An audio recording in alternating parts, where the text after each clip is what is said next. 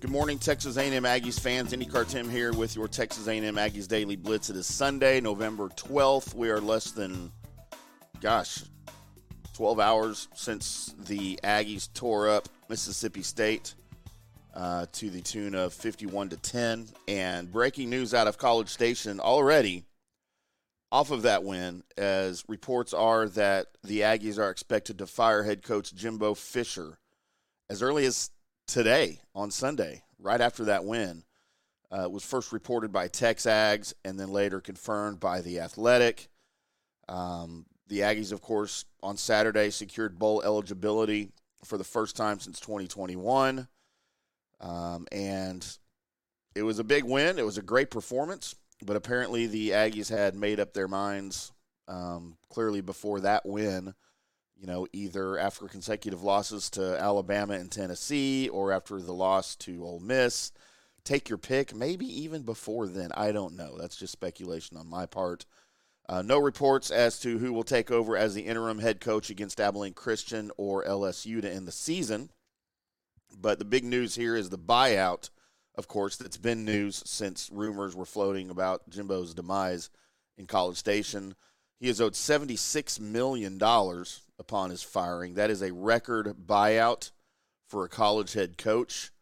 The previous number, and it's not a record by a little bit, boys and girls, the previous record was Auburn's buyout of Gus Malzahn, which was $21.45 million. So this is more than triple the buyout, and this reason this buyout exists is because, of course, when Scott Woodward, the athletic director at A&M, was hired away from the Aggies, he's the one that hired Jimbo, when he went to LSU, there was rumors and speculation he may try to take Jimbo with him to the Tigers. Well, that was never the case. He never intended to do that, because if he did, clearly he would have just waited and hired him when he knew he was taking the LSU job. But the Aggies sort of panicked, offered him a 10-year contract through 2031, lots of guaranteed money, so this is why we are here where we are.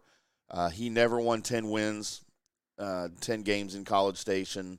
His best finish, the 9-4 in 2018, and then the Orange Bowl win.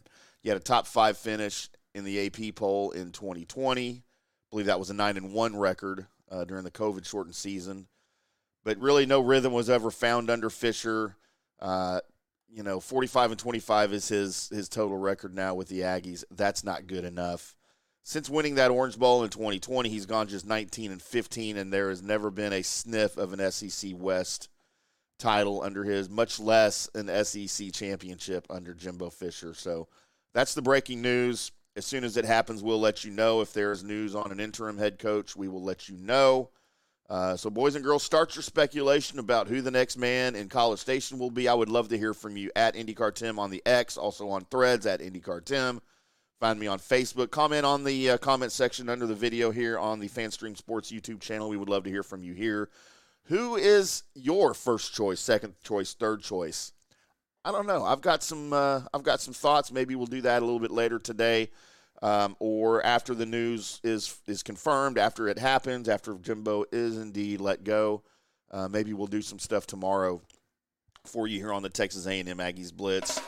But that's the news for now. We'll get to more of it as it happens. We will keep you up to date here on FanStream Sports, the Aggies Daily Blitz, also at allaggies.com.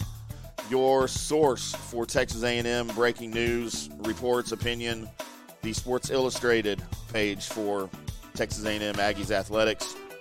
I'm IndyCar Tim, and until we do it again, boys and girls, we'll see you.